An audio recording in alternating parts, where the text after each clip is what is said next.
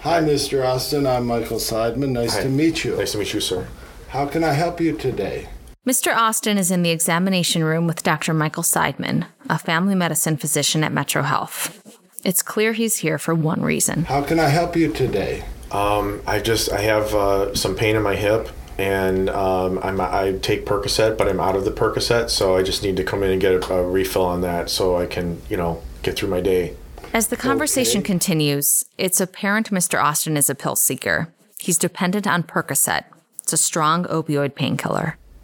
All right. And have you tried any other therapies? Any other treatments? Yeah, that ibuprofen stuff, that doesn't work, so that's no good. It would be really easy for Dr. Seidman to avoid an uncomfortable confrontation and just write a script. But he won't do it. But I'm not going to be able to give you Percocet today. Oh, but yeah, you're your doctor, so, you could probably just give me a prescription, right? I am not going to give you Percocet today. Well, but...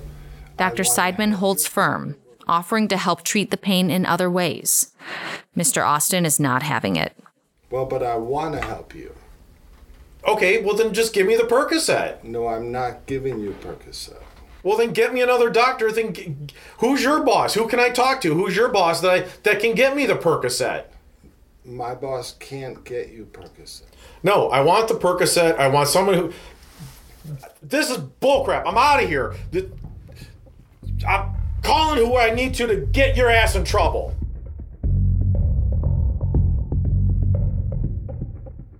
I'm Tina Arundel, and this is Prescription for Hope. As you might suspect, that encounter wasn't real. It was a simulation. Mr. Austin is actually a local actor, Jeff Kane. The exchange took place in Metro Health Simulation Center as part of a new program that places prescribers into realistic scenarios with actors and then coaches them on how to handle the patient and the situation.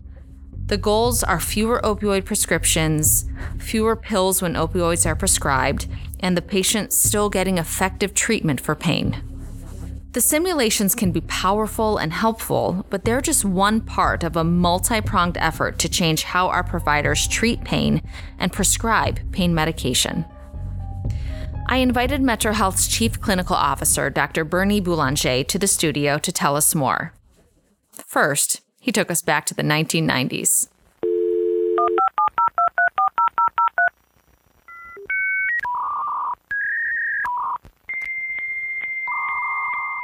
So in the 90s, there was a lot of marketing promotion done by the pharmaceutical companies about the safety of opioids. And it was marketed heavily to physicians, including myself. There was a lot of marketing around long-acting opioids to be used for routine pain or for post-surgical pain. So doctors were, frankly, misled by pharmaceutical companies. And so that was one of the main factors, right? So prescribing patterns changed in the 90s because of that. At the same time, you had patients, they started to increase their expectations for pain relief. It became more, you need to take away my pain with the opioids rather than control my pain, right? Maybe not, be able to take it all away. So you had elevated patient expectations, and then you had altered prescribing at the same time. So what that led to is a perfect storm we have, right now.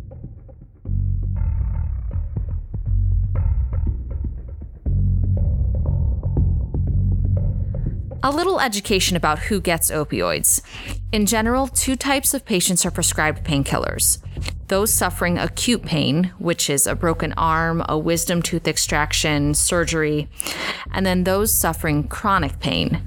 That could be hip pain, back pain, arthritis. The percentages are different anywhere you look, but most of the patients who receive opioids, it's for acute pain. That's where most of the patients are, right? But most of the opioid pills themselves, they go to the patients with chronic pain. And when you're trying to look at opioid prescribing for those two populations, very different approach. All right, the acute pain patients, much simpler approach. There's a lot more of those patients, but it's much simpler. You have an operation, you can manage that differently. You manage the patient's expectations. You might give them other therapies before you go to opioids or just less opioids. I mean, the chronic pain patients, they've been on opioids sometimes for years at big doses. They're much, much harder patients to deal with. Bernie knows what he's talking about. He signed his name on a lot of prescription pads. I mean, I remember patients, you have to get rid of the pill mill doctor idea, right? I mean, they're criminals. So if you exclude that, we're just talking about the average physician who's looking after patients, whether they're a surgeon or family doctor, whatever. I mean, I can remember patients who I think I got addicted to opioids.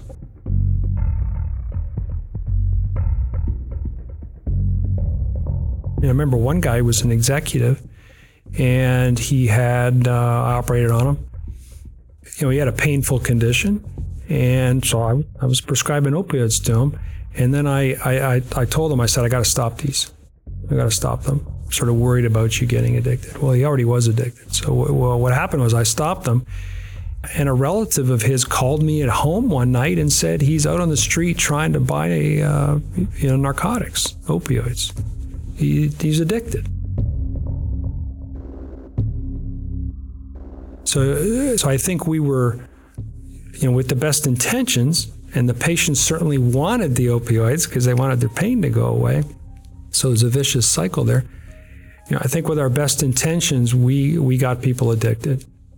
And some of them, and I don't have personal experience with this part of it, but some of them obviously would have gone on. Once you're addicted, then nowadays, then you get into heroin and you could end up with an overdose, maybe dead, right? I mean, that's the cycle you want to break.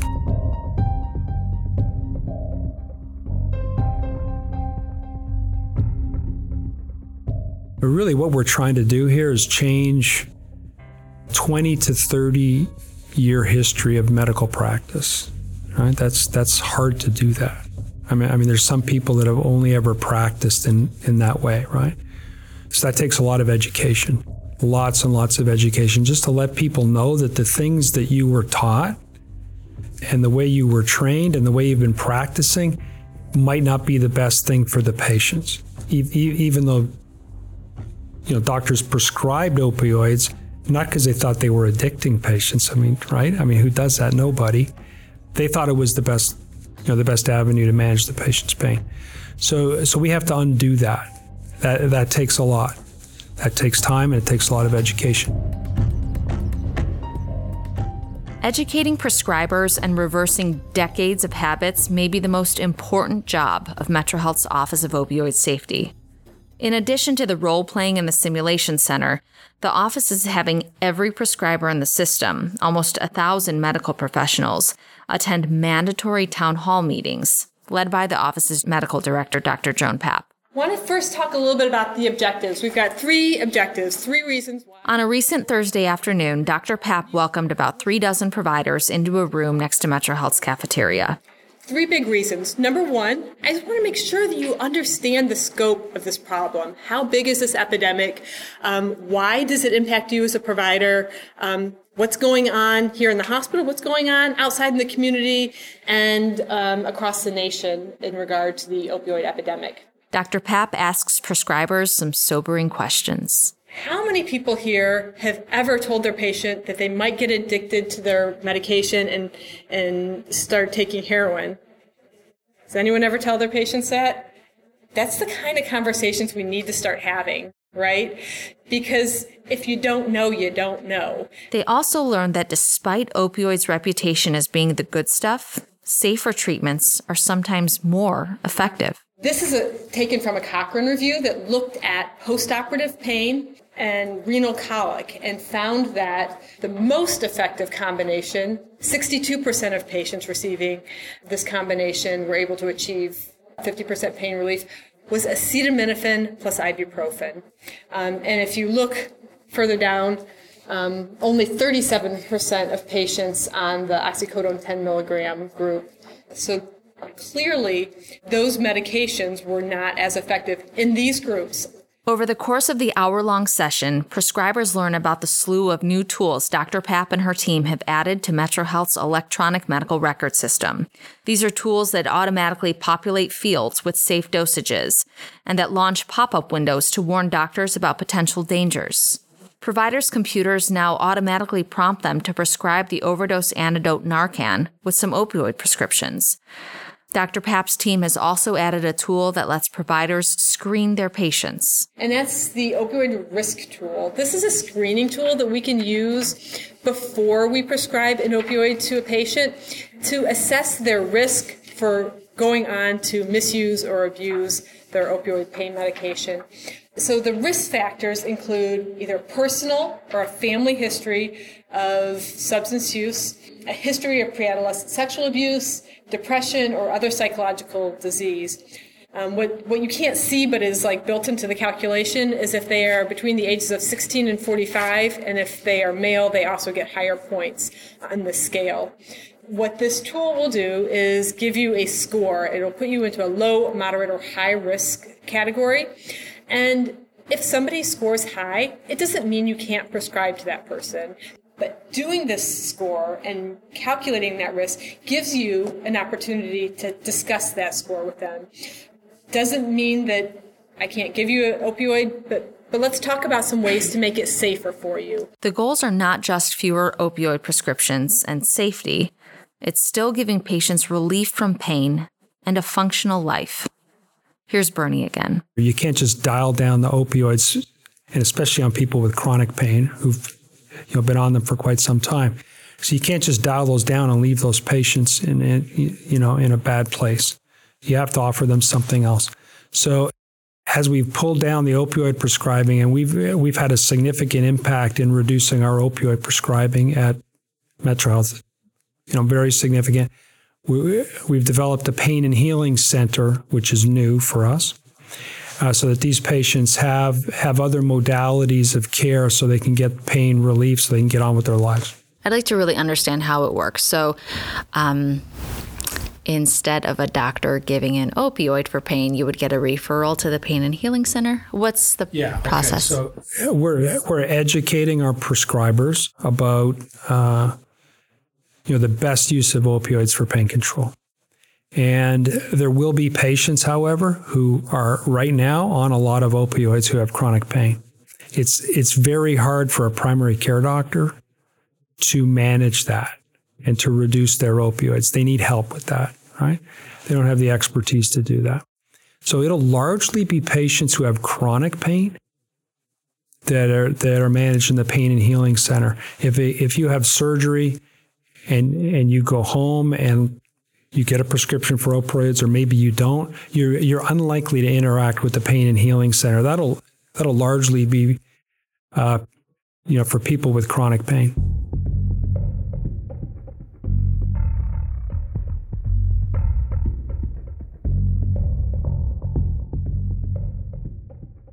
So for the first time in, I think, 8 years, we've seen a reduction in opioid overdose deaths. I know locally some people are crediting Project Dawn and Dr. Papp in particular, especially law enforcement officers. What's your take on that? Yeah, certainly Project Dawn, I'm sure, is a factor. There has to be other factors involved. I mean, the Know the Risk campaign that we developed here has really raised awareness of the problem. Part of this is society. We've got to take the stigma away from it. From addiction, from opioids. It's sort of everybody's problem. It can happen to anybody, right? I mean, we've seen it happen to anybody. I know that we're putting less opiate pills into the community. I mean, significantly less. That has to happen if the opioids aren't out there. And a lot of overdoses are related to prescription drugs. If there's just less pills in the community, there's going to be less addiction, less overdoses, less deaths from overdose. I'm sure that's a factor too. I mean, the pharmaceutical companies are under attack. So it's multiple factors all in play. I mean, that's the only way you're going to win this thing is for everybody to work together. Oh, we're definitely going to win. There's a heightened level of awareness now. Doctors they're starting to get it, right? They're starting to change their practice. Governments are putting in regulations, right? They're doing what they can to control the flow of opioids. So we're gonna win. Absolutely.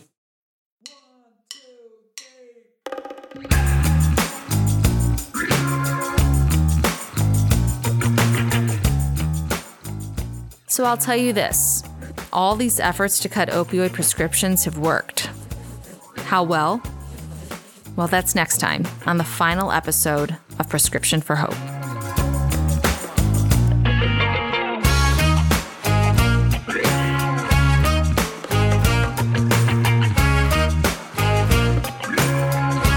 I'm Catherine Ruska, Program Specialist for the Simulation Center. We do the educational training for pretty much the whole hospital. Everybody comes here and practices or brushes up on their skills.